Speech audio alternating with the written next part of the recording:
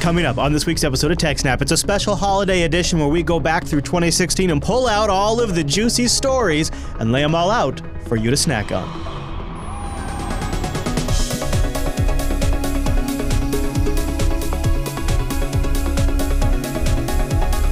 Hi, everyone, and welcome to TechSNAP, Jupiter Broadcasting's weekly systems network and administration podcast. This is a special holiday edition of the show, which is brought to you by our three fine sponsors, DigitalOcean, Ting, and iX Systems. I'll tell you more about those great sponsors as this here show goes on. Our live stream and all of the downloads over at jupiterbroadcasting.com are powered by the incredible Scale Engine. Check it out at scaleengine.com. My name is Chris, and this week, Mr. Jude joins us in clip form for a best of. I gave him the week off technically, although he actually went through all of these and hand-picked them, so I guess it's not really the week off technically, but we wanted to give you some of our favorite stories from 2016. And this one, the one we start with this week, is from episode 248, The Bicycle Attack. So our first big story is the bicycle attack. Dun, dun, dun.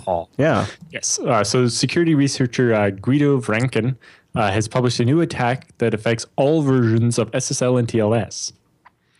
He says, while the sound configuration of both endpoints of a connection is understood to prevent the decoding of the ciphertext to plaintext without having access to the private keys, transactions conducted over a channel embedded in TLS leak various types of information. So when you set up an encrypted connection between you and your bank or whatever, it's encrypted, and we understand that that means that no one can get back the plain text from it. However, there might be other information they can gain just by looking at the encrypted text, like seeing the timing of, all right, so you went to this page, and then you sat there for a little while and typed in your username and password, and then you sent a thing that was slightly bigger than a normal request, and that's probably because it got your username and password in it. And then you got a response from the website, and then we see a bunch of, downloading the little images for the website and the CSS files. And then here's, that transaction there is probably you getting your bank statement, and there's the second page of it or whatever. Or, if you're chatting on IRC, it's pretty obvious. All right, that was you sending a message, and that was you getting a message, and so on. Right. Okay. Yeah, that's pretty clear. Yeah. And so there's a lot of research has been formed on how to stack up these different knowns in order to meticulously reconstruct the user's actions, given that the encrypted streams are known to an observer who is or has been listening on the secure transmission between the two endpoints. So the general idea is because we know certain things about what's going on here, we can, make guesses or jump to. There's certain logical leaps you can make based on observing the user, essentially. Well, in particular, if you happen to know that they're going to a website because it's port 443 or whatever, then you can assume that the first chunk of the encrypted communications is an HTTP request in headers or an HTTP response in headers, and that HTTP always looks like this, right? It's it's a protocol. We know that it's always going to be laid out like that, right? I've seen that a million times. Mm-hmm. So in this paper, the author will show that for a presumably large subset of web applications, it's easy to infer the length of parts of the plain text or certain attributes of it from a recorded stream of encrypted messages. So just by watching the message going back and forth, we can tell how long certain fields in that might be. Okay. Having access to the private key is not necessary. In fact, the actual ciphertext embedded in the stream is completely irrelevant to the deduction, and simple entry-level arithmetic suffices. I could probably manage that, Alan. Where'd you find that picture of the... The register found that. Yeah, the register found that. That's awesome. I thought so, too. So this basically, the attack can allow a passive listener to determine the length of your password just by sniffing the encrypted connection. And by knowing exactly how long your password is, that significantly reduces the effort required to brute force crack your password. Yeah, no kidding. Right? Because if your password could be, any of 95 characters, and it could be 10 or 11 or 12 or 13 or 14 or 15 characters long, that's a lot of permutations to try. But if you know for a fact that the password is exactly 12 characters long, you've basically just cut the search space down by huge orders of magnitude. Yeah. You have like 95 possible characters to the power of 10 would give you all the possible combinations for 10 characters. plus all that to 11, plus all that to 12, and so on, from the minimum to the maximum password length. Whereas if you know for a fact it's a certain number of characters long, then you can do quite a bit with that. So the attack takes advantage of the known characteristics of HTTP transactions, although it can be used against other protocols and for things other than passwords. We'll cover that a bit more. But it can basically determine the length of a specific field. So in a regular HTTP form post, like not an encrypted one, but when you basically submit a form on a website, it does a regular HTTP transaction with the regular headers and a post, but the data section is basically just URL encoded string. So it's like, username equals Alan and password equals correct horse battery staple, and then whatever the name of your submit button is in your most basic simple form, right? So when the form is submitted over an encrypted connection, HTTPS, that text isn't visible because it's encrypted. However, the length of the whole packet is known, right? It's one of the headers in the SSL part, because to decrypt it, you need to know where it ends. And so by knowing how long the entire encrypted message is, and if we know how long the message would be if it didn't include the username and password, right? We know what all the other fields are. Yeah. Then we can basically just subtract. Right, so if we know if a login sent with a username that's 8 characters and a password that's 10 characters is sent, and it adds up to 123, then one with a password 1 character longer is going to be one byte longer in the encrypted version. Now this depends on using a stream cipher instead of a block cipher, where it's padded to chunks of like 16 bytes at a time. But anyway. But if the length of the form field names, like the actual name of the box where you type your username and password, is known, and the target's username is known, then the only variable left in that whole transaction is the length of the password. And so that's all it takes to figure out how long your password is. So the attack kind of requires a bit of knowledge about the target. Like ideally, you'd want to know their username.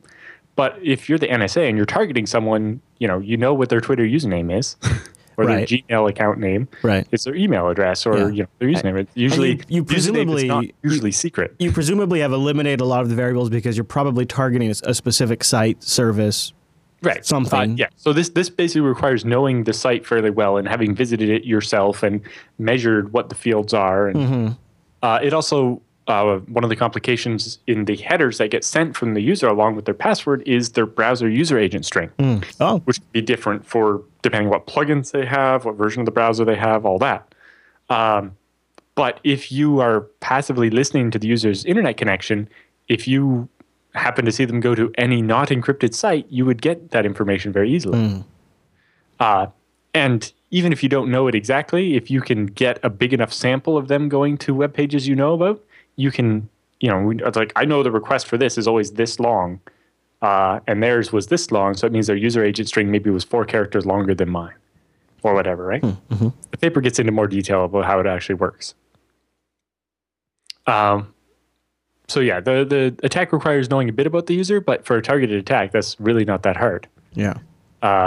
The other obvious wildcard is like the length of the cookie field. But if you can just intercept them loading something like an image or a CSS file off that website, that cookie is sent there too. And just by comparing the difference between your version of it and their version of it, you get what you need in order to figure out what it would be. And so yeah, and then once you know exactly how long their password is, it's a lot easier to start working on cracking it, or even just compare it to a dictionary of known passwords or something, right? Like if they're like some people, then they reuse the same password for a lot of sites. Right. So if you know they have these 10 possible passwords, right? But if we try to log into this website and get it wrong 3 times, we're going to get blocked.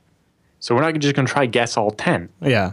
What we'll do is look at the thing and find out how long the password they're using for that site is, and then it's easy to find it on our list. The other thing is, because of the nature of the attack, it also works against previously recorded sessions. So if you're the NSA and you recorded every encrypted session that this person has for the last couple of years, you can use this attack to go back and look at old ones.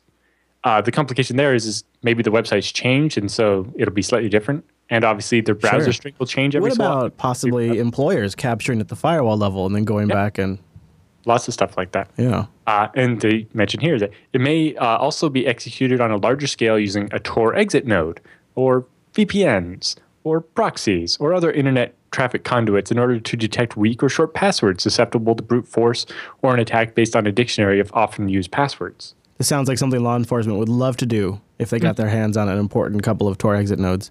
Yeah. Huh. There's also a nice explanation of why it's called the bicycle attack. I was going to ask, yeah. So it basically said, if you get a bicycle for Christmas and it's wrapped up and it's under the Christmas tree, Yeah. it's still pretty obvious that it's a bicycle. Okay. Just because you wrapped it up in encryption, you can still tell that is a bicycle. You know what? I'll go with it. Good enough for me. That's right? Pretty good. And it's like, he only named it because it makes it easier to talk about. That's the part I kind of do agree about. At least he didn't make a logo for it. Yeah. Yeah, I'm sure somebody will, though. Although the Register was working on something. I just don't know if they quite nailed it. I think they got close, but... That doesn't really say bicycle to me, but that does. I love that just by, it's just black boxes going across the internet, but yeah. We can just tell that there's passwords in there. Yeah. It's a good metaphor.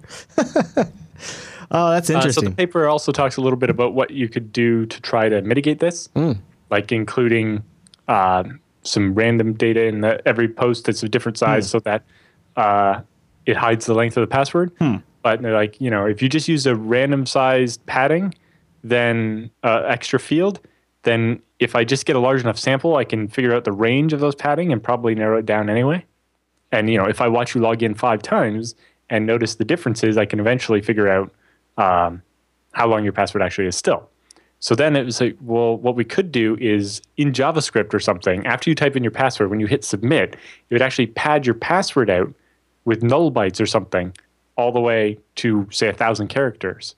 And then, the password field that actually gets submitted will always be 1,000 characters, but the server on the other side knows everything, only consider up to the first null byte and then ignore the rest. Although it's curious to see what some applications would do if you started sending null bytes in the passwords. Yeah. Yeah, that probably would take some troubleshooting. Then the paper goes on to describe how you could do this for other things, like GPS coordinates. Just because they're encrypted, but just by knowing their length, you can guesstimate where in the world that could possibly be. If you have the PDF open, they have some maps where they kind of visualize what it looks like. Okay. It's like if the number of characters in the GPS coordinate is this many, that means it has to be in this little square in Africa. I think I did see that. Where 0 happens to be. Yeah. I'll zoom in a little bit before I pull it up. Or if it doesn't have at least this many characters, then it's definitely not over here in Antarctica. Yeah, so if the number of characters is exactly 2, then it has to be right there in Africa. And if it's 3, then it can be anywhere in there that's not that little block in Africa. Right? And then you scroll down, and it's like, if you happen to know that it's 4, then it can be any one of these places. So it's, Europe, but definitely not North America. Right? And, that right there could tell you enough to be interesting. That would definitely be very helpful.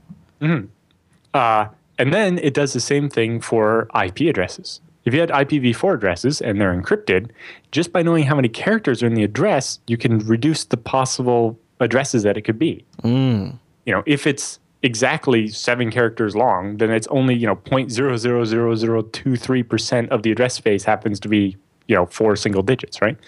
And if it's even 10 characters long, so 1 with 3 and 1 with 2 and 2 with 1 or whatever, they show the different possible combinations there, that's still only 1% of all possible IP addresses. Right? Yeah. And as you get to the more common numbers, it's 31%. But just by knowing the length, you automatically know that you're narrowed it down to 31% of the possible addresses. See right there. Yeah. And if it's 12 characters, that's only 16%. And so if you know how long the IP address is, you've just narrowed down the possibilities a lot. Right. And you can probably also eliminate a bunch just because that one's not used or that one's only used in China, right? So there's further. If you know the even just the first set of digits of the IP address and then know the length, you've now eliminated down to a very small possible set to know who that is. Yeah. That's not so bad. So this is a very interesting attack, and it's not really a bug. It's just the way it works. Yeah, I wonder, when you see research like this, you think to yourself, I bet there's teams that work for the NSA that's already figured stuff like this out a long time ago. And now we're just kind of catching up. Well, in particular, this only works with stream ciphers, where, adding 1 byte to the input adds 1 byte to the output. Now, the input and output aren't necessarily always the same size because there can be some overhead, but the sizes do correlate. Whereas with a block cipher, there's padding, and it's always an even number, like 16, always divisible by 16 bytes. And the paper points out, too, that if you hash before transmission, like using some JavaScript in the browser, so that way the password was hashed locally. Yeah, before so if you don't send the password, but a hash of the password, then everybody's password is going to be the same length. Yeah. The problem with that is, on the other side, you don't actually want to know the real password, right? Right. You want to only have a hash, and it gets a little more complicated. Yeah, it does. Interesting, Alan. Any other thoughts on that story? No, that's about it for that one. In episode 249, we talked about an open SSH flaw, and anytime there's an open SSH flaw, my ears perk up. Whenever we start out with an SSH flaw, it's going to be something applicable to the interest of our audience. Have we ever had one before? I think there was one other one that we did as a news story. Yeah. Yeah, they're doesn't pretty happen rare. Too often. Yeah, it's kind of like a special event. Quite a bit of work on it. One of the important things is that OpenSSH is kind of a monoculture. There aren't many other SSH servers that anybody actually uses. So it's a big deal. Other than like tiny ones like Dropbear that are in embedded things. But right, yeah. And that one's also horrible. Or much worse. Well, yeah. Anyway. Yeah, so that's probably where we should start today, don't you think? Yes. All right, let's talk about it. So they announced 2 critical flaws in OpenSSH today. The first one, CVE 2016-0777, is an information leak or memory disclosure can be exploited by a rogue SSH server to trick the client into leaking sensitive data from the client memory, including, for example, your SSH private keys. Uh-oh.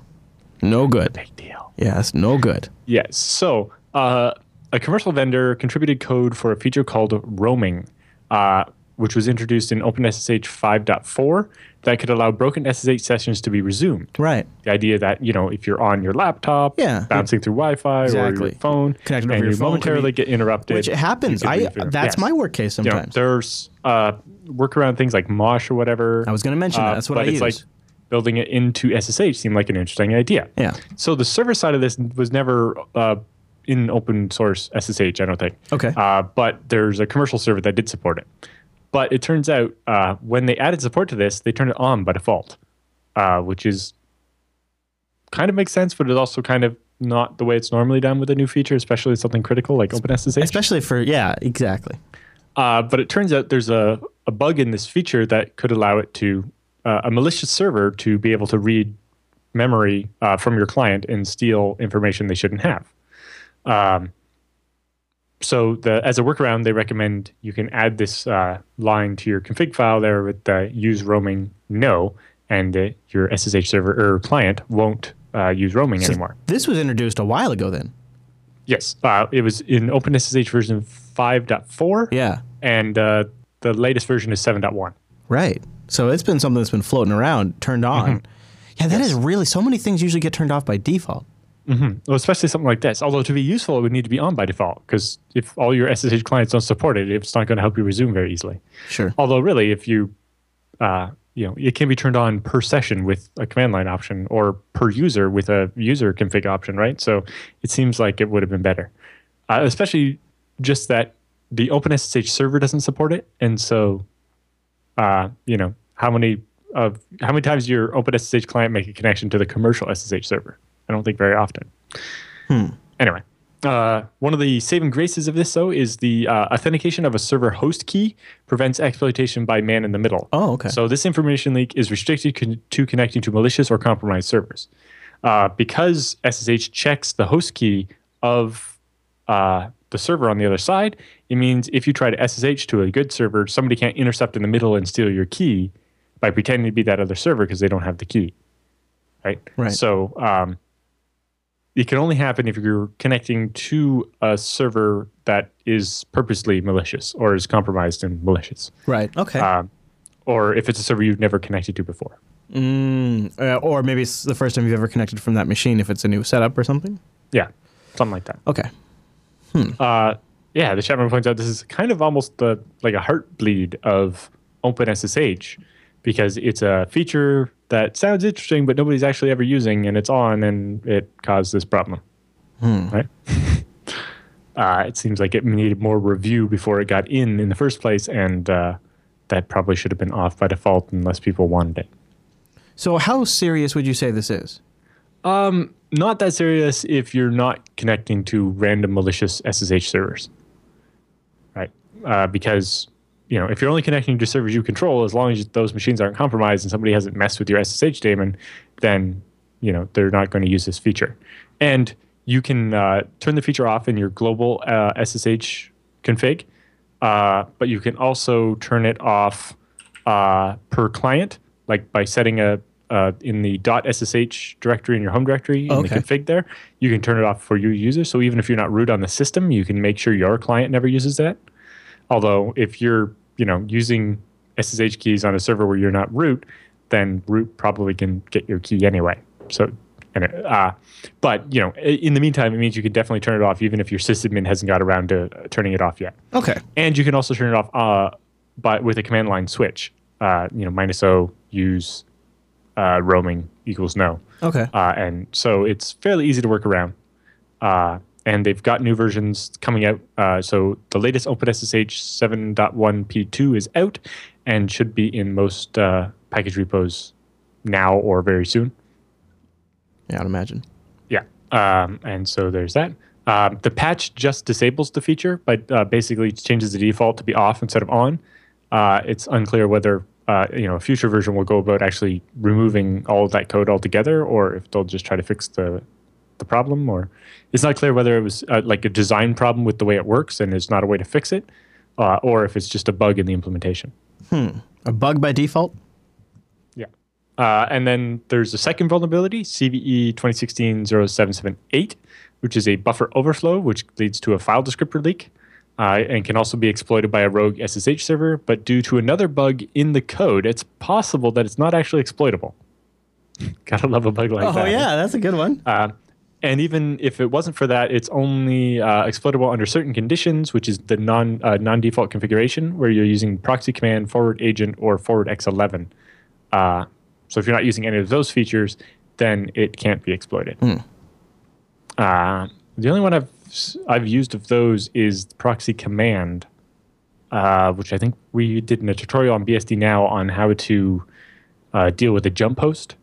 For example, when I'm using my laptop and I'm at a conference, I can't SSH directly to most of the servers at my house. But what I can do is SSH to my router and then from there SSH to individual machines. Right. And there are commands in my config file on my laptop which will do it automatically.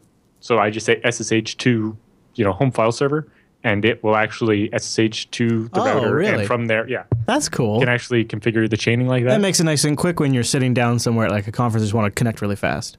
Yeah, you That's just nice. set up a short name for it, and it'll, even if the usernames aren't the same all the way through the chain as well. Yeah. But it's very handy if you have to deal with secure networks and stuff. That's a cool tip, Alan. Thanks. Or a similar one is a bunch of the project infrastructure at FreeBSD. Yeah. Because IP addresses are hard to come by, some of the jails are v6 only. So if you are somewhere where you don't have IPv6, you can't get in directly. Yeah. And so being able to hop through to a machine that has v6 to then get to that is very helpful. Although I have native v6 at home now, so I'm happy. Boom. Anyway, both of those vulnerabilities are fixed in OpenSSH 7.1p2, and we'll have to see what happens with the roaming support. It'd be really nice if somebody actually made it work and make it secure, and we could use it. This is one of those patch your S stories, though. But the big thing with SSH here. Yeah, the big thing with the roaming support is how do you decide when I'm going to come back and when I'm gone forever? Right? How do we avoid having a bunch of sessions pile up waiting to be resumed? Maybe there's a timer. If you don't reconnect within 15 minutes, it goes away or something. I have found that Mosh seems to work pretty well for me, and I don't know what I don't know if it has a timeout. I don't know how that works, but I've disconnected it from one space here at the studio, gone home and reconnected, and just open the laptop back up, and once I have an IP, the session resumes. Mm-hmm. It's really nice. So I can see why they would want to build it in by default. The only thing that really trips me up is that it was turned on by default so long ago.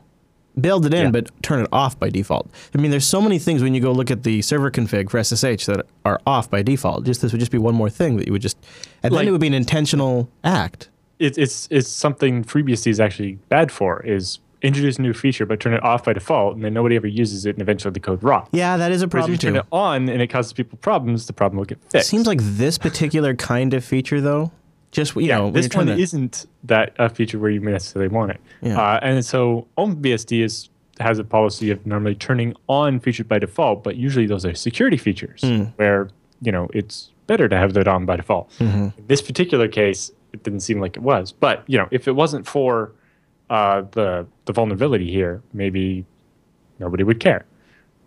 Right? The feature's not supposed to be vulnerable, so whether it was on or off by default. I suppose that's true. I suppose that is true. I guess the idea is that it's not vulnerable by default. But you never know, though. That's the problem. Well, the other thing is apparently some of it might have been missing from the man page. Oh, really? And so not only was it off by default, but because it's not mentioned in the default config file. And if it's not in the man page, then how do you know that feature's there? Yeah, how do you even take advantage of it and learn about it? And how does the discussion about using it even ever start, right? It never even gets a chance to get going. Let's take a moment right here and thank DigitalOcean for sponsoring the TechSNAP program and making all of this shenanigans possible. Go to DigitalOcean.com, create an account, and then apply our promo code SNAPOcean. It's one word, it's lowercase, and it gives you $10 in DigitalOcean credit. You can spin up a $5 a month rig or go hourly, and it's unbelievable pricing. Super simple and fast to spin up, and an interface that'll blow your socks off. And they have a really straightforward API to match. DigitalOcean.com, super simple cloud hosting dedicated to offering the most intuitive and easy way for you to spin up a cloud server. Deploy in seconds, all SSD performance, lightning fast network, highly available storage with volumes up to 16 terabytes that you can attach to your droplet. And they have the best documentation on the web. I'm serious. Ubuntu, FreeBSD, Fedora, CoreOS, Debian, CentOS, you name it. You can run it just the base OS or an entire application stack. There's really nothing you can't do. Test something, put it in production, all of it. DigitalOcean.com, use our promo code SNAPOcean. And a big thanks to DigitalOcean for sponsoring the TechSNAP program all year long. Thanks, you guys. That really rocks. You guys rock. And thanks to everybody out there for using our promo code SNAPOcean for keeping us going. All right, let's talk about episode 260, Pay to Boot. Oh, yeah. I'm taking a stab at this first story. It's Russian ransomware, and we're thinking maybe Petya or Petya. Tell me about the Petya ransomware, Alan. Right. So this one, other than in the article, they keep referencing DOS level. In general, it's quite nice. So this is basically ransomware, but instead of encrypting your files or anything like that, what it does is it encrypts your master boot record and sets it up so that instead of starting Windows, it starts the malware as the operating system. Oh, so this is what classifies it as boot. DOS level? Yeah. Gotcha. So it takes over the boot process and won't let you boot the machine until you type in a password. It's like ransomware OS. Yeah. Okay. So malware experts from a German security firm called G-Data have found a new type of lock ransomware that uses a DOS-level lock screen. I wish they wouldn't call it that. I love it. Since there's no DOS involved. To prevent users from accessing their files. Unlike most other malwares, the researchers didn't come up with this name. The malware actually came up with its own name because it has a website and a logo on the page where you go to pay the ransom. What a great idea. Yeah, so like I said, I'm not sure that DOS level really makes sense as a term for this. But yeah. So the latest lock ransomware discovered by security researchers is called Petya, which is being spread via spear phishing campaigns specifically targeting human resource departments at companies. The HR employees are sent an email with a link to a file stored on Dropbox where the applicant's resume or CV can be downloaded.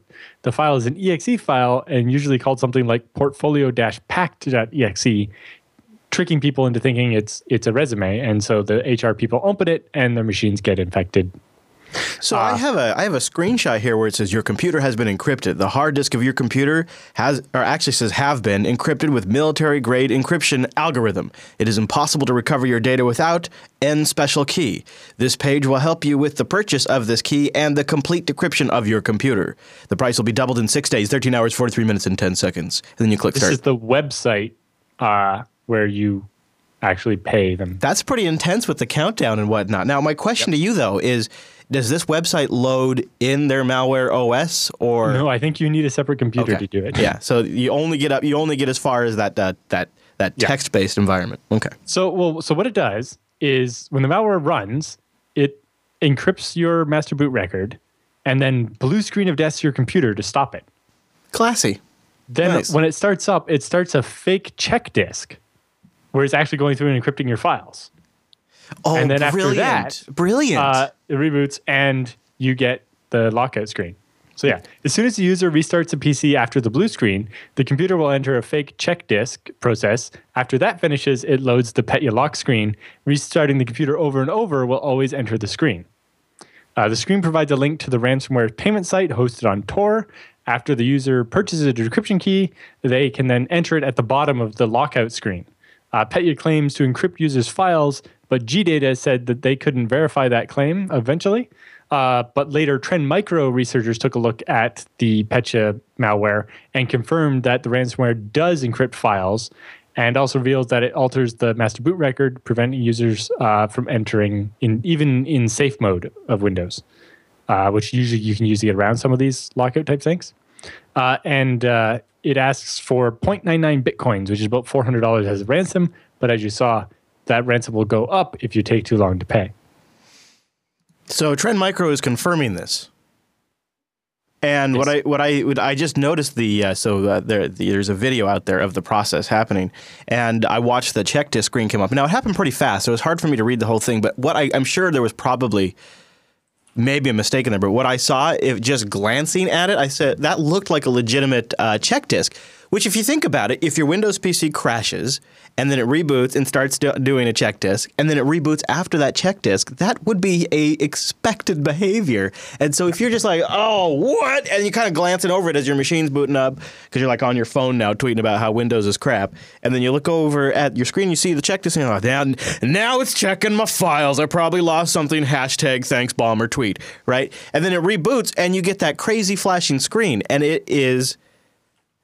you are just like that red skull and crossbones flashing at you that says press any key. That is dramatic. That works. I like it. I mean, I like it from like it's horrible and it. If you pull up the Trend Micro link, there's a video. Yeah, I played a little bit of that video while you were talking about it. Yeah, it's pretty. It flashes pretty intense at you. Yeah. Yep. And the one thing I did note is it does, like if you have UAC enabled, it does ask you to confirm the prompt. So it's doing it. It has to have administrative level privileges in order to execute from within the Windows environment to overwrite your boot record. So that would seem to be its Achilles heel, is if you are separating your privileges out properly, you may avoid this just by that. Do you think, or am I misunderstanding? Yeah. So basically, you have to fall for the malware. Yeah, and authorize it unless you have UAC turned off or something. Right. But, you get that every file you try to run. Yeah, that's true. And now, if it had actually been a zip file or something, and if the user knew what they were doing, they would have known that, hey, this is weird. Why is someone sending their resume to me as an exe file?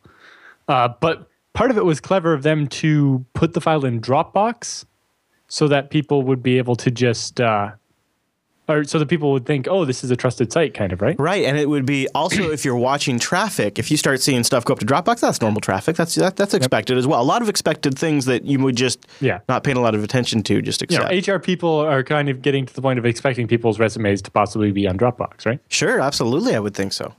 So the other thing, the graphic you were just showing there is apparently the boot sector encryption is fairly simple. They're actually just doing XOR encryption with the value 0x37, which is just the ASCII code for the number 7.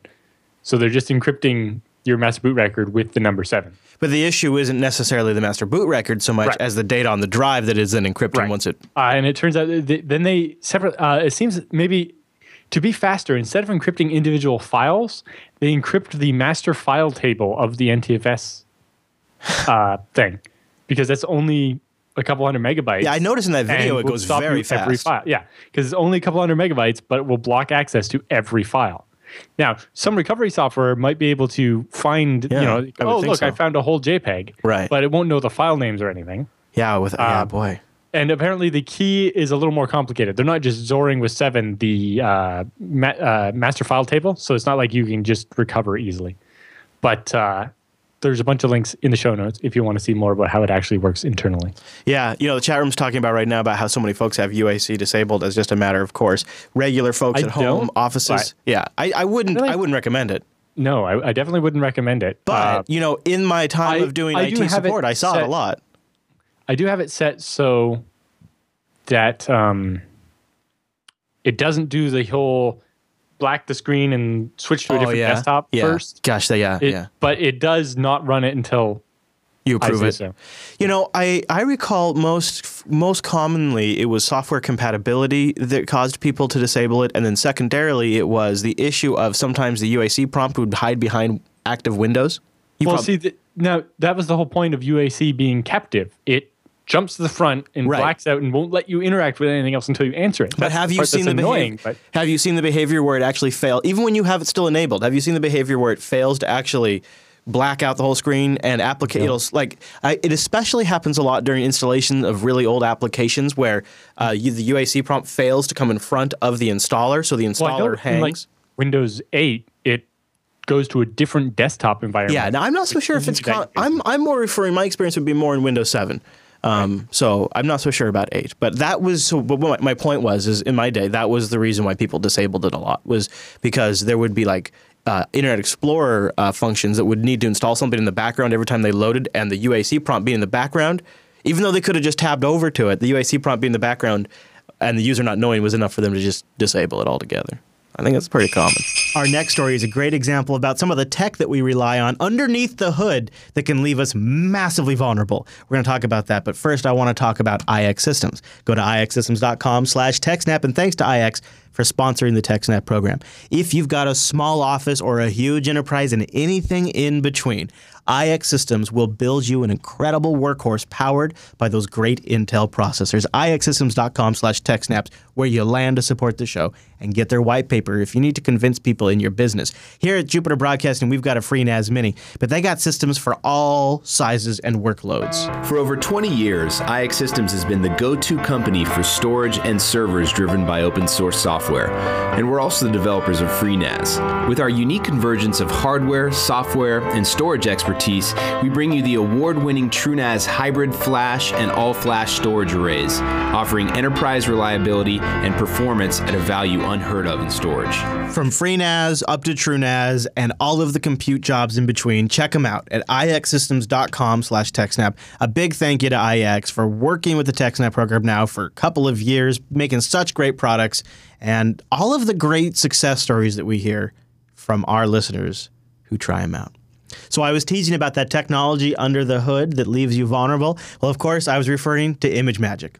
Image Trick? What's Image Tragic? Image Tragic. What's Image Tragic? What's Image Tragic? So there's an application called Image Magic. Yeah, I'm familiar with Image Magic. Is a very popular suite of applications for working with images. Right. And it's used by a huge number of websites to do things like convert, process, and resize images that are uploaded by users. Whether it's a forum letting you pick an avatar, or like your profile picture on Facebook or Twitter, or uploading images and making thumbnails of them for a photo book or whatever it is. It is literally the back-end magic for processing images. There's another library called libgd, which is different and so on. But yeah, Image Magic is a huge thing used by a lot of software. And it turns out there are multiple vulnerabilities in Image Magic, which is used to process these images. And one of the vulnerabilities can lead to remote code execution if it's processing user-submitted images. So it means if I go to your forum and upload an image that maybe isn't actually an image, it's something else, then I can run whatever commands I want on your web server. Like, be like, I'll just take a copy of that database, that your configuration file that gives me the username and password for your database. Woo! And then I'll be like, dump that and then send it over here. And What's now going I have on? your whole database or whatever. That is a mess, Alan. Yeah. So if you use ImageMagick or any other library similarly afflicted, we recommend you mitigate the known vulnerabilities by doing at least one of these two things, or preferably both. First, verify all images files begin with the expected magic byte sequences. So when you get, a PNG or a JPEG, the first couple of bytes of the file tell you what type it is. And that's how programs can tell that, that's a PNG file, and this is how we should process it. So this way, if somebody sends one of these exploit scripts and names it .png, you will detect that it's not a PNG and not process it. The other one is use a policy file, which is a configuration for ImageMagick, to disable the vulnerable coders that are part of ImageMagick. The global policy for ImageMagick is usually in etc ImageMagick, and they provide an example policy file on the website there to disable the ephemeral URL, MVG, and MSL coders. So ImageMagick released a new version, 6.9.3-9, on April 30th. But it's not clear if it actually completely resolves the vulnerability. It does. It fixes some of it, but maybe not all of it. Well, because they don't know if it's still possible to exploit it. Okay. You have to read the website there, imagetragic.com, which is what they've named the vulnerability. Kind of cute. They have a FAQ there of why they ended up naming it. Because originally they started with just a blog post, but nobody was paying any attention to it. And then they went and bought the domain and got a logo, and then all of a sudden everybody was paying attention. Oh no. Dang it, people. Yes. But yes, they say insufficient filtering for file names passed to delegate commands allows remote code execution during conversion of several file formats. In particular, ImageMagick allows you to process files with an external library. So if ImageMagick can't handle a certain type, you can have it call a different program. This feature is called delegate. It is implemented by basically forking out to the shell and running some command. And then there's a configuration called delegates.xml with the actual values for the different parameters. Due to insufficient checking on the %m substitution, it's possible to conduct shell command injection. So basically, if one of the delegates is download a file from the internet, it would be like, wget blah, blah, blah, -o to this file, and then here's the URL. Except for instead of, example.com/blah, you put example.com semicolon ls -al, and now that command runs instead. That's pretty clever. Pretty easy. Yeah. So it runs your command in addition to the normal operation, allowing the attacker to do whatever they want. So I saw an example online where it's like you process this PNG file and it prints out a big scary warning saying, hey, actually, in addition to processing this PNG file, we also owned your machine. The most dangerous part of ImageMagick is that it supports several formats like SVG and MVG, and probably some others, which allow to include external files from any supported protocol, including delegates. So basically, an SVG, for people that know, is the scalable vector graphics. And the reason why SVGs are awesome is you can resize them to any size, and they keep 100% of the quality. Because what an SVG actually is basically an XML file saying, draw these shapes.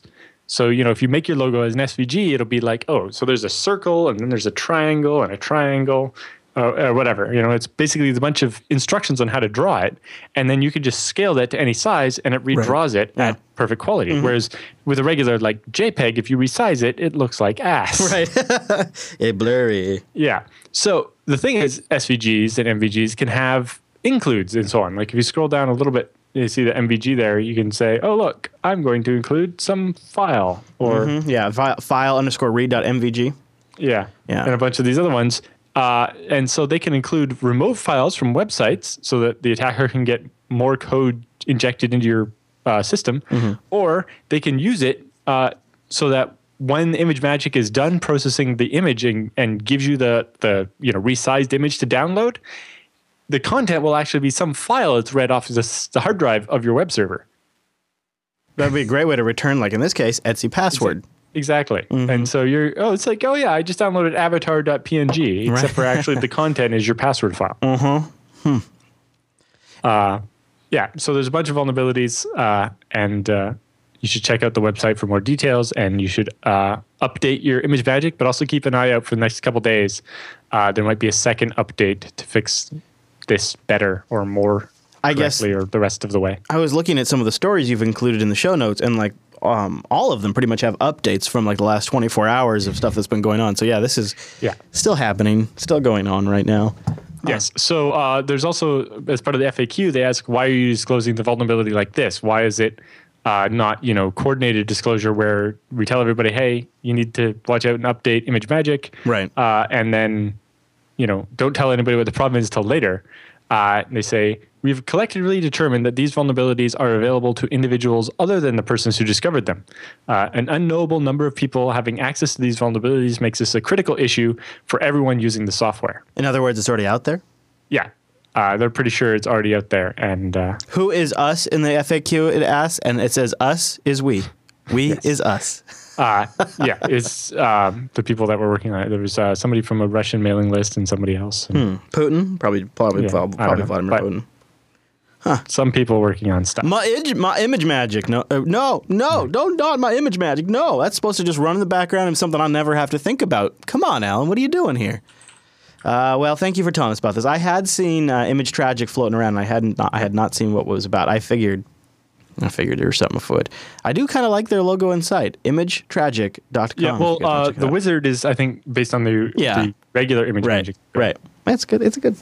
Yep. It's funny that they say they didn't get much traction until after they launched the name. And now they have, of course, a Twitter account. Let's see. Their Twitter account's only got 345 followers, though. Well, yeah. I'm not expecting many updates on this vulnerability. No, but you know what else is interesting is not only would this be a great way to get it, but look what the actual name of the account is, the CVE name. Yep. That is actually pretty good. I'm going to follow it just for that. Boom. Followed. Pow. Because I think that's clever. All right. Well, why don't we take a moment? I'm going to go register every CVE number for the rest of the year. Oh, right. Yeah. What you need to do is just think of really good puns on open source project names and then just register a few of those. And then have them ready and be like, hey, has your security company found a flaw in this tool? I'll tell you first. You want a great name? Domain, right? And I've already made up a logo for you. Dude, it's the new gold mine. You just got to get to the right one. Oh, Image Magic, how you wronged us. But let's reset. There's something else we need to discuss. First, though, there's something we got to tell you about, and that's Ting. Go to techsnap.ting.com to get $25 in service credit or $25 off your first device. $25 will likely pay for more than your first month of Ting because it's mobile that makes sense. You only pay for what you use, your minutes, your messages, and your megabytes, and that's it. $6 a month for the line. Imagine if you're a small business. That's so awesome. Radically great customer service. 2 different networks, CDMA and GSM. They don't bother interfering with updates. You get your patches. You can go get a device from the Play Store or wherever that's compatible and bring it, or you can buy it directly from Ting, or just get a SIM card. And I'll give you a little Ting pro tip. Follow them on Twitter. I don't just say that because they would like me to say that because they've never even mentioned that. But really, this is how you can get some great giveaways. Because it's not like you got something better to do than get a free phone, right? Everybody could use a free phone. They were giving away a Moto G4 not too long ago, and if you were following them on Twitter, you knew about that. They're just at TingFTW on Twitter. TechSNAP.ting.com. That's where you go to get a $25 discount and support this show. Big thanks to Ting for sponsoring the TechSNAP program for quite a while now, too. Happy holidays to Ting. Hoo-wee. All right, so I was giving Image Magic a hard time, but there was that whole curl bash thing that we covered in episode 266 of the TechSNAP program. I was digging around the show notes, I looked ahead, and I love this next one. A lot of times, I'm guessing just from kind of what I read ahead, a lot of times you see people that will just take a command on line, copy, and paste it into their terminal and run it, which is a bad practice. We've shown before how with some JavaScript, you can actually make it so you highlight some code and copy, and when you paste it, it's completely different code. Yes. We've shown that on the show before. Yes. But the newest thing that lots of tutorials and or the installation instructions for stuff do, worse, the installation instructions for Intel's kernel hardening tool are this.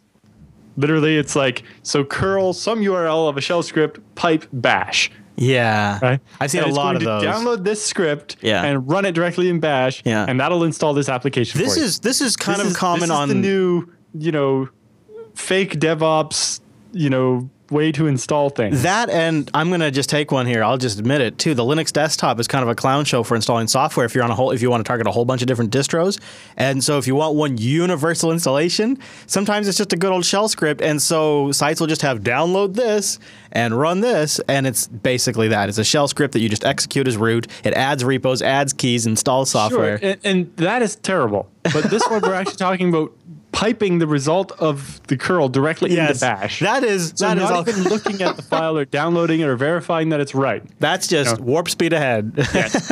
We've laughed at people before because of this, because if you're not doing it over HTTPS, somebody could do man in the middle and replace the shell script with something different. Mm-hmm. So this one over at idon'tplaydarts.com, which is a good way to phrase this kind of stuff, is I don't play dangerously when I'm doing a sysadmin.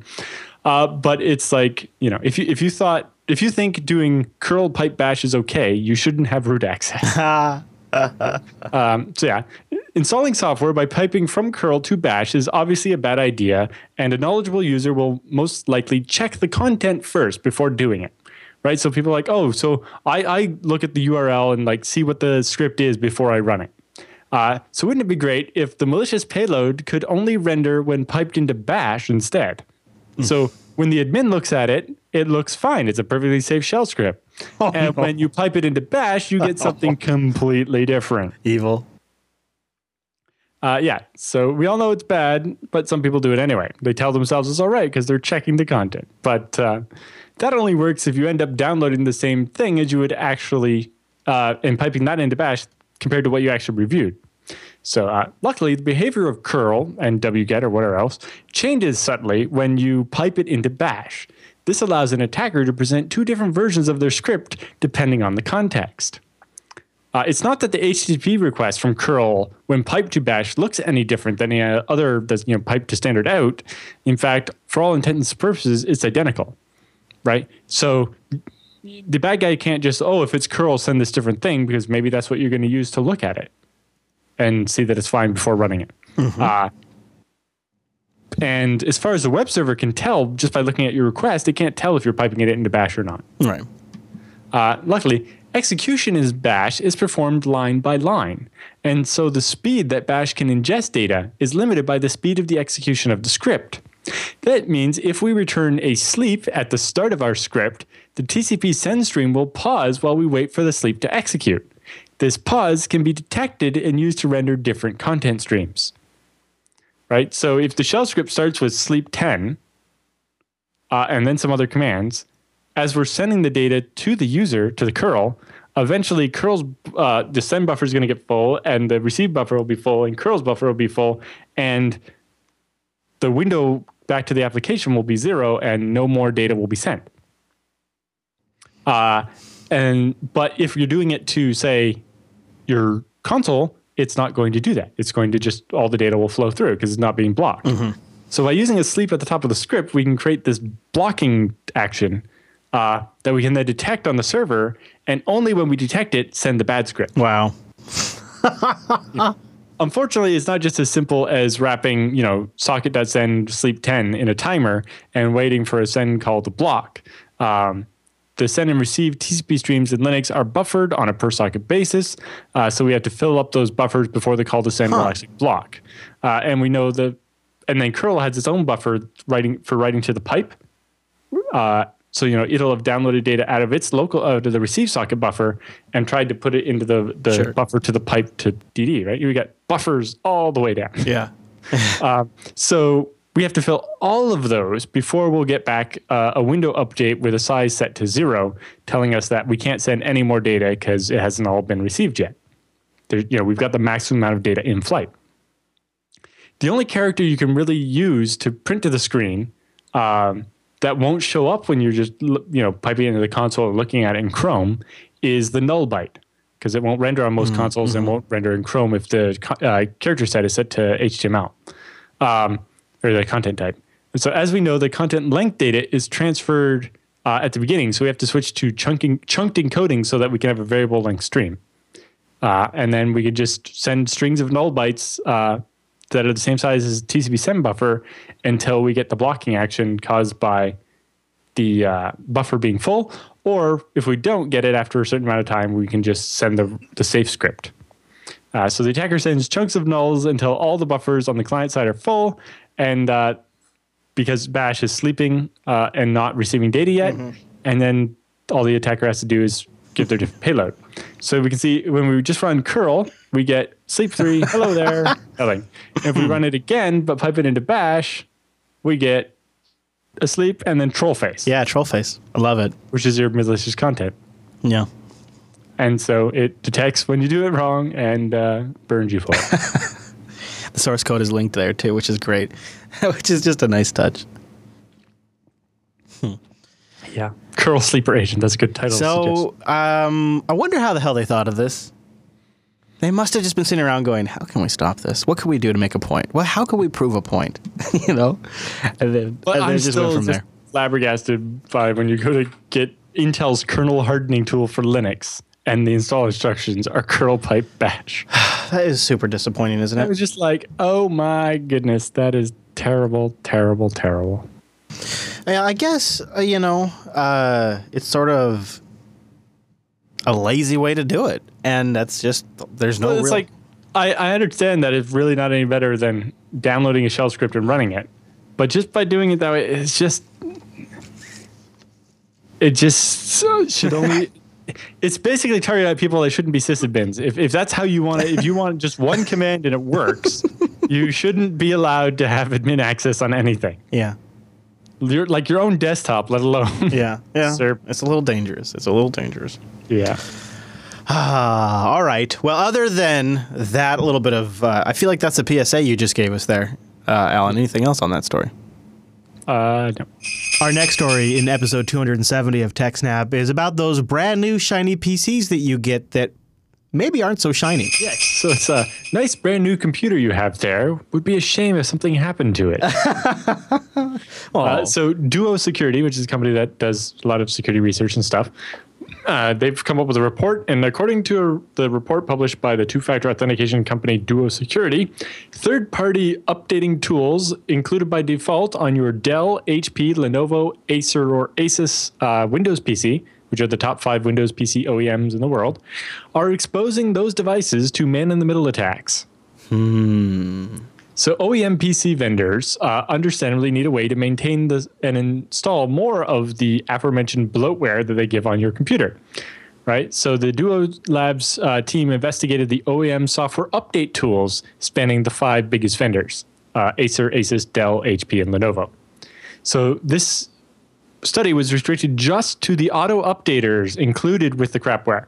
Not the rest of the crapware itself, which can have lots of security problems. Okay. This is only looking at the security problems in the auto updaters for the crapware and the drivers and so on.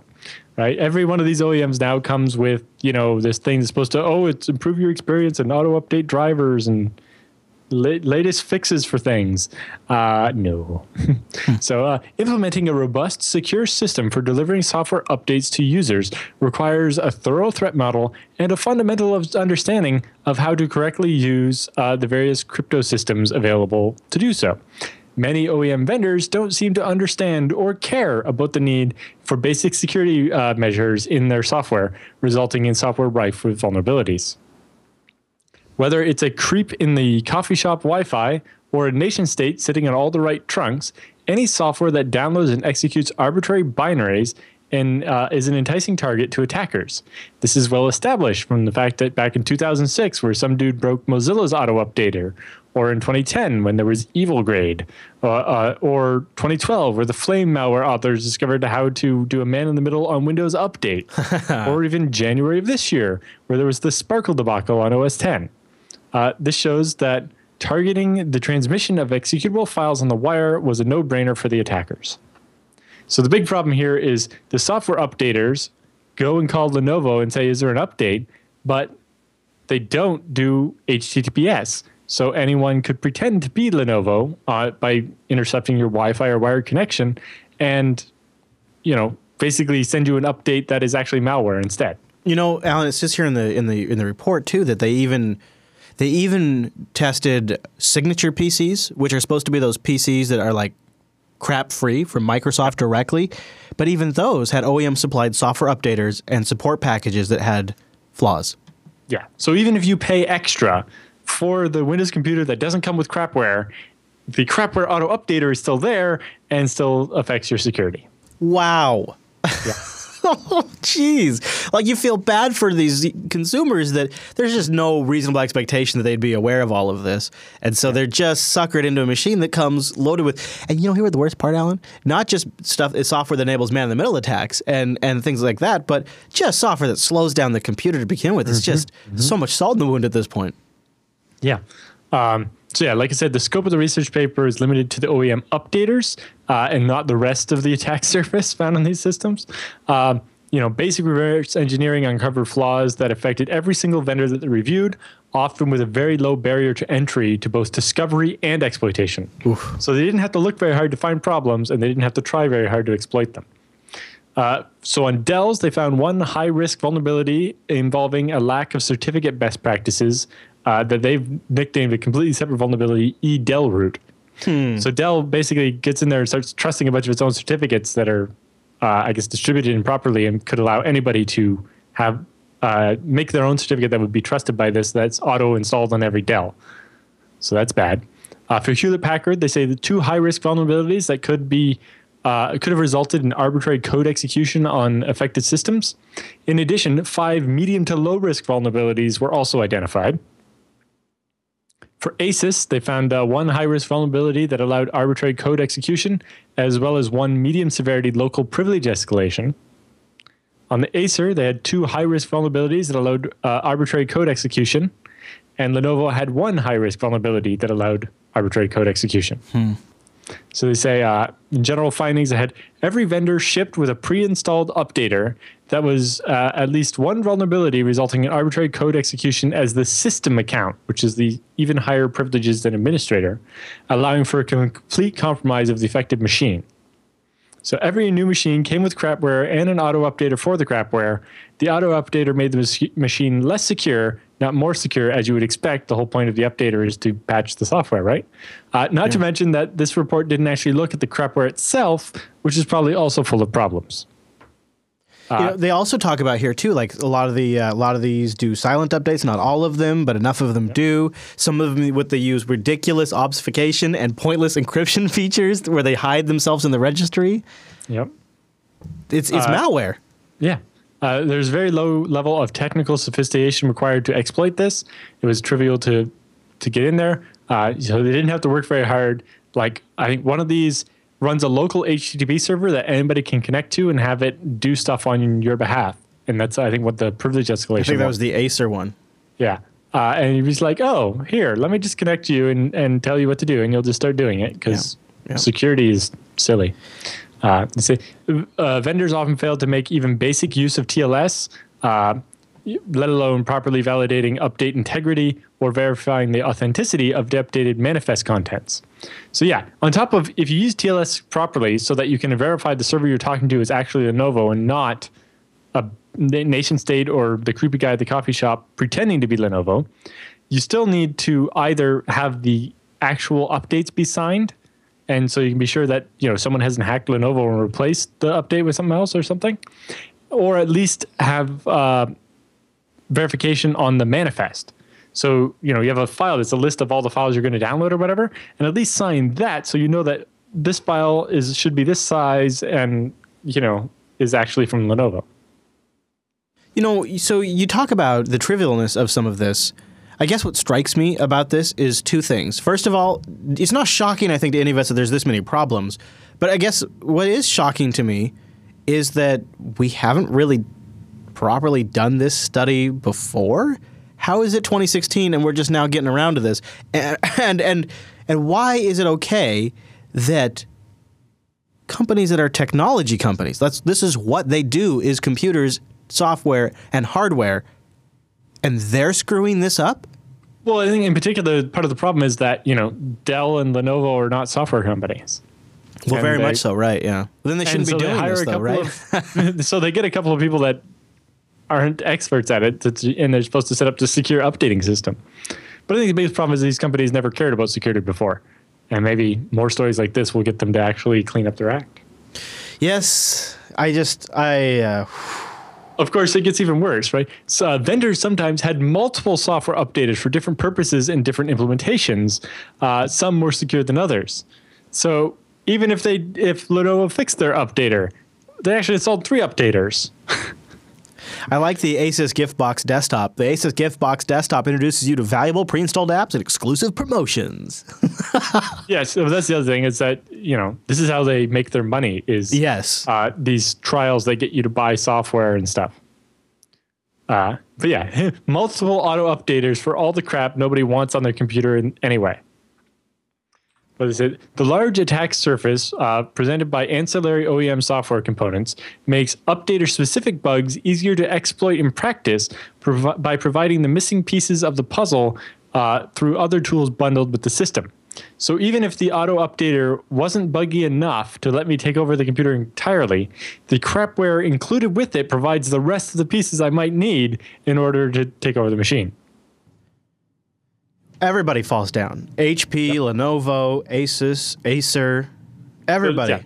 The top 5 manufacturers. So if you go to the store and buy a computer, it's probably exploitable out of the box. Which means that the PC Windows ecosystem is more of a security nightmare than we even realized.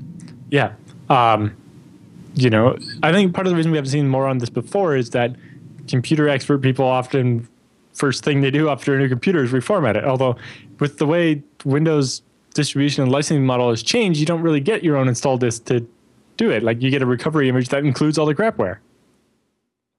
So it's a lot harder to actually get a clean these days. I mean, I think a lot of geeks would probably just buy a copy of Windows directly if they wanted to be legit and do a fresh install. I mean, then you just pay for 2 copies of Windows. Yeah, I know. That's a crappy licensing model there, isn't it?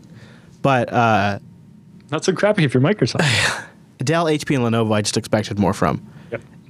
I really did. They work so much in enterprise that it feels like they, out of all of these companies, should have. Well, actually, I think it was Asus I expected more from. They have much more of a brand of being the, PC enthusiast tuner type people. Sure. Like I understand Dell loading their machines with crapware. Yeah, I guess so. But even just basic things like file signature checks, TLS. It's not that hard to use HTTPS to, download your updates. I mean, we're talking about this is super basic stuff they're not even doing. Yep. And then they're even going out of their way to make it harder. Fascinating story, Alan. Thank you for sharing that with us. Mm-hmm. That's a great out of the box. And ours has some additional coverage as well as who else is it? ThreatPost has some additional coverage, which Alan has linked in the show notes if you guys want to read up on that or share the story with friends, family, or companies. Because if you're a business and you buy a PC right now that is coming with some amount of bloatware, or I know I've gotten HP Enterprise and Dell Enterprise machines that absolutely come with updaters for drivers and whatnot. Yep. They might not come with all of the extra software installed, but they still come with their software to do that. Yeah, okay, but what about power in the age of the feudal internet?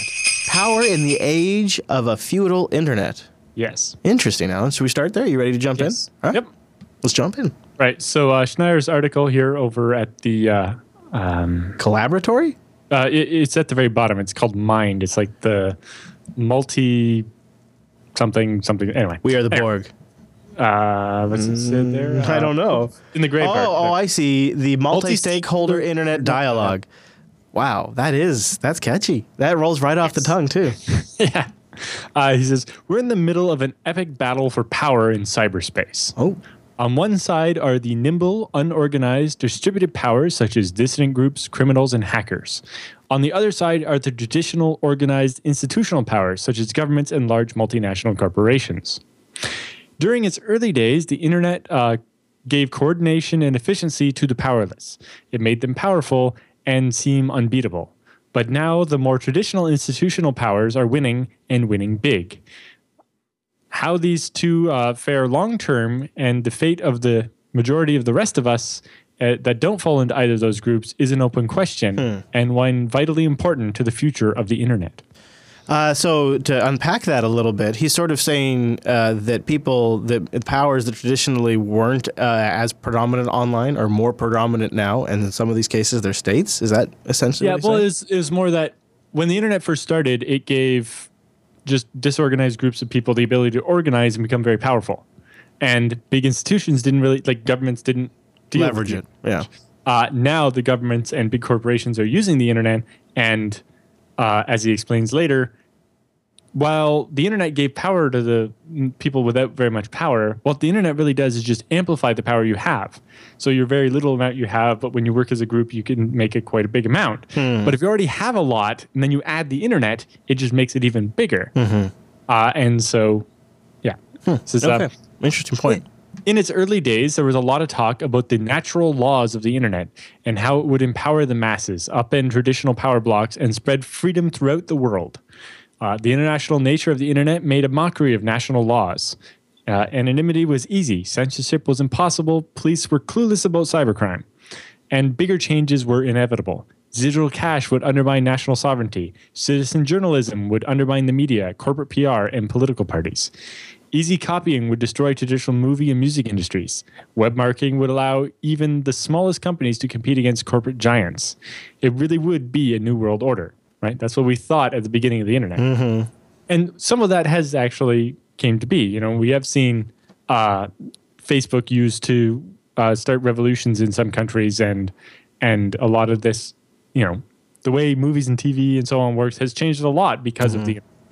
And it seems almost every terrorism event these days has a social media component to it. Every activism movement seems to have a social media component to it that's pretty significant. And if you just want to take U.S. politics as an example, both U.S. presidential candidates announced their running mates via Twitter. Mm-hmm. That's pretty big. That's social media. Yeah. Social media that's a pretty big deal to announce via Twitter. Yep. It says, on the corporate side, power is consolidating around both vendor-managed user devices and large personal data aggregators. So to kind of demystify those two terms, a vendor-managed device mostly means a computer you don't control, like your cell phone. Like a mobile. Yeah. And large personal data aggregators are your Facebooks and Twitters. And Googs. Yeah, and Google for sure.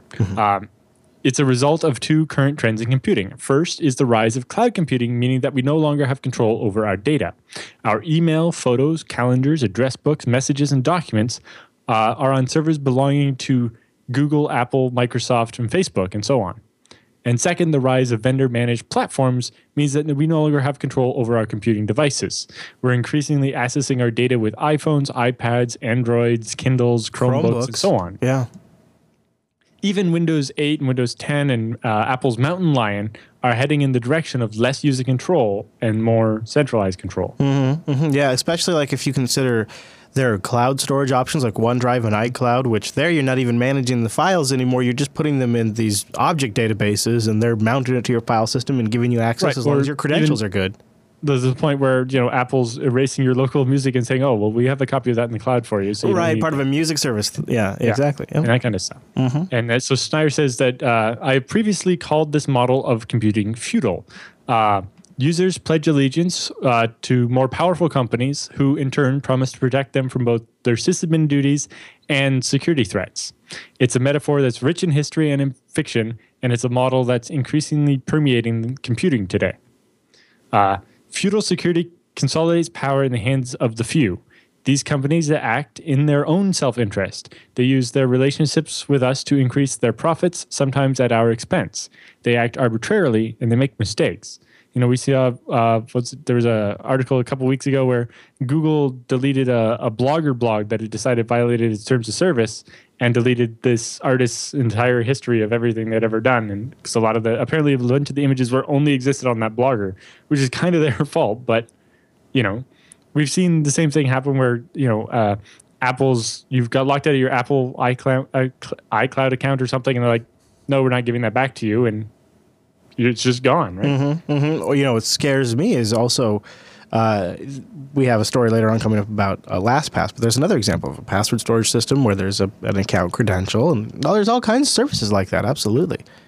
But, you know, especially it's about the arbitrary decisions where, you know, at some point, somebody was live streaming with Justin.tv and they decide, we're shutting down and we're going to do just Twitch now, and it has to be about gaming or we're not streaming it. Mm-hmm. Or like how YouTube constantly decides that videos that I've had up on YouTube in the Jupiter Broadcasting channel for 5, 6, 7 years are just getting flagged. I get 3 or 4 videos from our catalog pulled a day off of YouTube. Yep. And for some reason, all of a sudden, they're in violation because somebody else uploaded something to YouTube and they flagged it. It's just absolutely frustrating. No control. No option there. Right. Whereas if it was your own website, you'd have a lot more control over what got pulled up and pushed down and so on. That's the trade-off for being on their platform. Yep. Government power is also increasing on the internet. Long gone are the days of internet without borders, and governments are better able to use the 4 technologies of social control: surveillance, censorship, propaganda, and use control. There's a growing cyber sovereignty movement that totalitarian governments are embracing to give them more control, a change that the U.S. opposes because currently the U.S. has substantial control under the current system of how the internet's run. Sure, we like it that way. As more countries are deciding they should have control over their part of the internet, that harms the internet, but at the same time, I don't think the U.S. government should have so much control over the internet either. And they say, and the cyber war arms race is in full swing, and is further consolidating government power. So he asked, what happened? How in those early internet years did the future go so wrong? The truth is that technology magnifies power in general, but the rates of adoption are different. The unorganized, the distributed, the marginal, the dissidents, the powerless, the criminal, they can make use of new technologies faster. And when those groups discovered the internet, suddenly they had power. But when the already powerful big institutions finally figured out how to harness the internet for their needs, they had more power to magnify, right? So the internet takes the power you have and makes it bigger. So if you have a lot already, you get more. So while it does give power to the little guys, it gives even more power to the big guys. That's the difference. The distributed were more nimble and were quicker to make use of their new power, while the institutional were slower, but were able to use their power more effectively. So while the Syrian dissidents used Facebook to organize, now the Syrian government uses Facebook to identify dissidents and try to shut them down. There's another more subtle trend that Bruce Schneier discusses in his books, Liars and Outliers. If you think of security as an arms race between attackers and defenders, technological advances like firearms, fingerprint identification, lockpicks, and radios give one side or the other a temporary advantage. Most of the time, the new technology benefits the attacker first, right? If you come up with a better lockpick, then you have that advantage until everybody replaces their locks with better ones, right? And so on. So it's the quick versus the strong. To return to the medieval metaphors, you can think of the nimble distributed power, whether marginal, dissident, or criminal, as Robin Hood. And you can think of the ponderous institutional powers, both governments and big corporations, as the Sheriff of Nottingham. That's lovely. Yes. And, sometimes depending on your view of it, the Robin Hood people are actually criminals that are stealing and maybe need to be stopped. But that is... they have the advantage of being able to kind of hit and run and be a lot harder to catch because there's just a couple of guys and they're spread out. And so on. Yeah, very much so. So Schneier asked, so who wins? What type of power dominates in the coming decade? Right now, it looks like it'll be institutional power. Mm-hmm. This is largely because leveraging power on the internet requires technical expertise, and most distributed power groups don't have that expertise. Those with sufficient technical ability will be able to stay ahead of institutional powers, whether that's setting up your own email server, effectively using encryption and anonymity tools, or breaking copy protection. There will always be technology that are one step ahead of the institutional powers. So our audience. Yeah. So our audience will maybe be okay, but what about the rest of the people? This is why cybercrime is still pervasive, even as institutional power increases, and why organizations like Anonymous are still a social and political force. If technology continues to advance, and there's no reason to believe it won't, there will always be a security gap in which technically savvy Robin Hoods can operate. Mm-hmm. But Schneier says his main concern is the rest of us, everyone in the middle. These are people who don't have the technical ability to evade either the large government and corporations that are controlling their internet use or criminals and hacker groups who prey on them. These are the people who accept the default configuration options, who agree to arbitrary terms of service, to NSA-installed backdoors, and the occasional complete loss of their data. In the feudal world, these are the hapless peasants. And it's even worse when the feudal lords, or any power, fight each other. As anyone who's watched Game of Thrones knows, peasants get trampled when powers fight. When Facebook, Google, Apple, and Amazon fight it out in the market, or when the US, the EU, and China and Russia fight it out in geopolitics, or when it's the US versus terrorists, or China versus dissidents. The abuse will only get worse as technology continues to advance. In the battle between institutional power and distributed power, more technology means more damage. Cybercriminals can rob more people more quickly than criminals who had to physically visit everyone they rob. Digital pirates can make more copies of more things much more quickly than their analog forebears, right? If I had to actually burn DVDs of everything I pirated, it takes a lot longer than if I'm just making digital copies. Right? Or 3D printers mean that data use restriction debate now involves guns, not just movies, right? So that's going to make a big difference there. It's the same problem as weapons of mass destruction fears, right? Terrorists with nuclear or biological weapons could do a lot more damage than terrorists with conventional explosives. The more destabilizing the technology, the greater the rhetoric of fear and the stronger institutional power will get. This means even more repressive security measures, even if the security gap means that such measures are increasingly inefficient, and it will squeeze the peasants in the middle even more. So it's exactly what we've been saying. As the government cracks down and tries to tighten things up to stop terrorists, the technology is allowing them to because of that gap, the disorganized people can always be ahead. And so tightening down doesn't hurt them, but the regular people who aren't that nimble are getting squeezed. So he says that transparency and oversight give us the confidence to trust institutional powers to fight the bad side of distributed power while still allowing the good side to flourish. If we can trust that. Yeah. Well, if they actually have transparency and oversight. Mm-hmm. And like you said, this is a political problem that requires a political answer. Like, more encryption isn't going to solve this. Mm-hmm. It's the same thing, Paul Honeycamp's been saying. Well, when he says the people in the middle, the people who accept the defaults,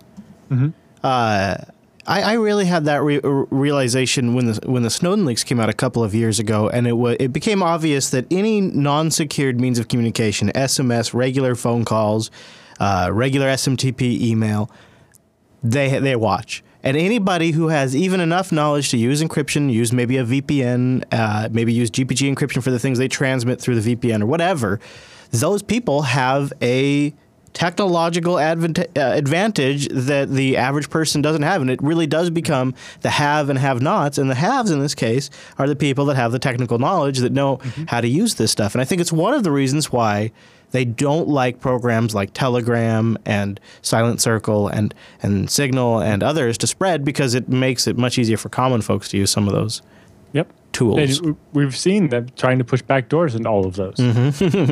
Or fight them. Yeah. So he says, transparency and oversight give us the confidence to trust those institutional powers to fight the bad guys while still letting the good guys flourish.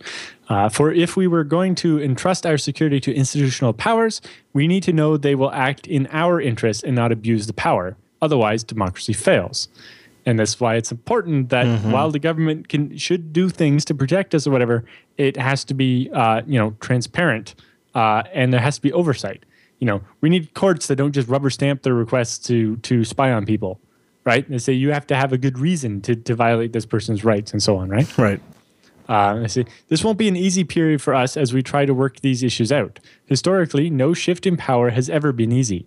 Corporations have turned our personal data into an enormous revenue generator, and they're not going to back down. Neither will governments, who have harnessed the same data for their own purposes, but we have a duty to tackle the problem. Then he makes a really good analogy here. He says, data is the pollution problem of the information age.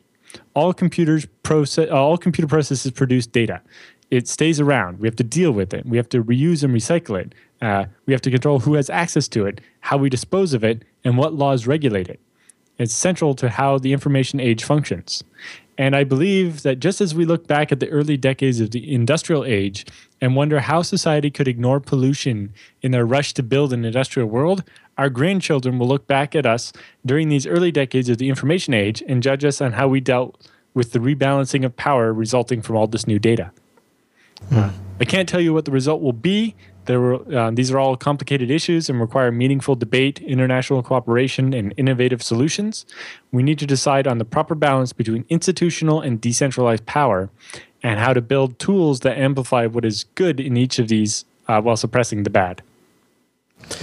Well, this is a really interesting post by Bruce Schneier. I mean, really, those think. are only excerpts from it. Yeah. It goes on and it makes a bunch of good points about, cybercrime and so on. The entire thing is worth reading because there is a lot more that we can't fit in the show. I guess too. I wonder if there's a book I've read that by Tim Wu, and it basically walks through how print and then radio broadcast and then cable TV all were hailed as the people's revolution, a new way to communicate, a new way to express ideas. It's going to tear down the barriers of the world. It's going to change everything. And all of those over time slowly became locked down by giant corporations and were controlled. Now, the internet is different in the sense that it's based on TCP/IP. And you can't really control and own the network in this particular case like you can with cable TV, radio, and newspaper distribution and whatnot. It depends. If you get down to the 8 companies that run the internet backbones, then they do technically own the pipes. But there's no one single company in a position to say this is what's allowed on internet and this is what's not allowed on internet, like there is for television and radio and print and all that kind of stuff. Yep. It's interesting, but it does seem to be historically what happens. Master Switch, by the way, that book, The Master Switch, Tim Wu, super good. Really recommend it. Because print is gone. Originally, when it first came out, the printing press meant anybody could publish a book. Yeah. And then eventually you got to the publishing houses and distribution, and it became needed a publisher. Yep. Now we're getting to self-publishing, where it gets back to the point where you can actually make your own book and put it up on Amazon. Like the Sue Zedevets books I did were self-published by my co-author. And it goes both ways, doesn't it? That's true. So it's actually kind of got this. It started out very open, and then kind of got closed down, and then we fought it to get open again. And we're still here, doing this now. Yeah, he makes a bunch of points about blogging and podcasting and how that changed media in the article. But I can see all of it. Well, you should have included a bit about podcasting, Alan. Come on now. we can't have the internet go back to just being the Wild West, which works fine for our audience and me and you who have the technical savvy to protect ourselves. Yeah. But, the people trying to do business or just the regular people are going to have all their things terrorized and all their money stolen or whatever. That's not going to work. But at the same time, we really need to convince people to not just end up where the internet consists of Facebook, Twitter, and Instagram, and that's it, or whatever, right? Yeah, because it really otherwise would be a real real pale version of what was originally envisioned. Yeah, basically we're going to end up with the AOL version of the internet, but there are 6 of them, and that's it, or whatever. Basically, we're going to get down to like cable TV, where when cable first started up, there were thousands of cable companies, right? And there's a little one for each area, or whatever, and now you have 3 choices. And we're basically going to get to you want internet, you can have Facebook internet, Google internet, or Microsoft internet. And part of that is because of the revenue model that a lot of these online companies chose to go after, and it's just sort of just a tough business. Yeah. Yep. Well, that was a great post, and we have highlights in the show notes. But if you guys want to read the whole thing, it's linked as well. Any other thoughts? I highly recommend that. Any other thoughts on that one? That's actually part of a whole series. If you go up one level in the directory there's a whole bunch of other stuff. Okay. I didn't get to read them all. Oh, I see, yeah. I saw one, another one besides Schneyer's that's from the Prime Minister of Estonia, or President of, I don't know what the title is, but the current leader of Estonia. Because it turns out Estonia is a very tech-savvy country. Like, they have e-government everything, and like... Cool. Business completely online is very Because all their infrastructure is brand new, it's all modern. And with the fact that their president writes articles about the, greater glory of the internet. That's pretty impressive. That does bring us to the end of this week's TechSNAP. I hope you enjoyed this look back over 2016, and don't forget to join us next week. How could you forget? How could you? Go over to jupiterbroadcasting.com and subscribe to the RSS feed and get the show every single week. Then you don't have to worry about it. You can also watch it live. Go to the calendar page at jupiterbroadcasting.com/calendar to get that converted to your local time. And we love getting your questions via email. You can find that at our contact page. And last but not least, you can submit content at techsnap.reddit.com. Hope you have a great holiday. Thank you for joining us, and we'll see you right back here next week.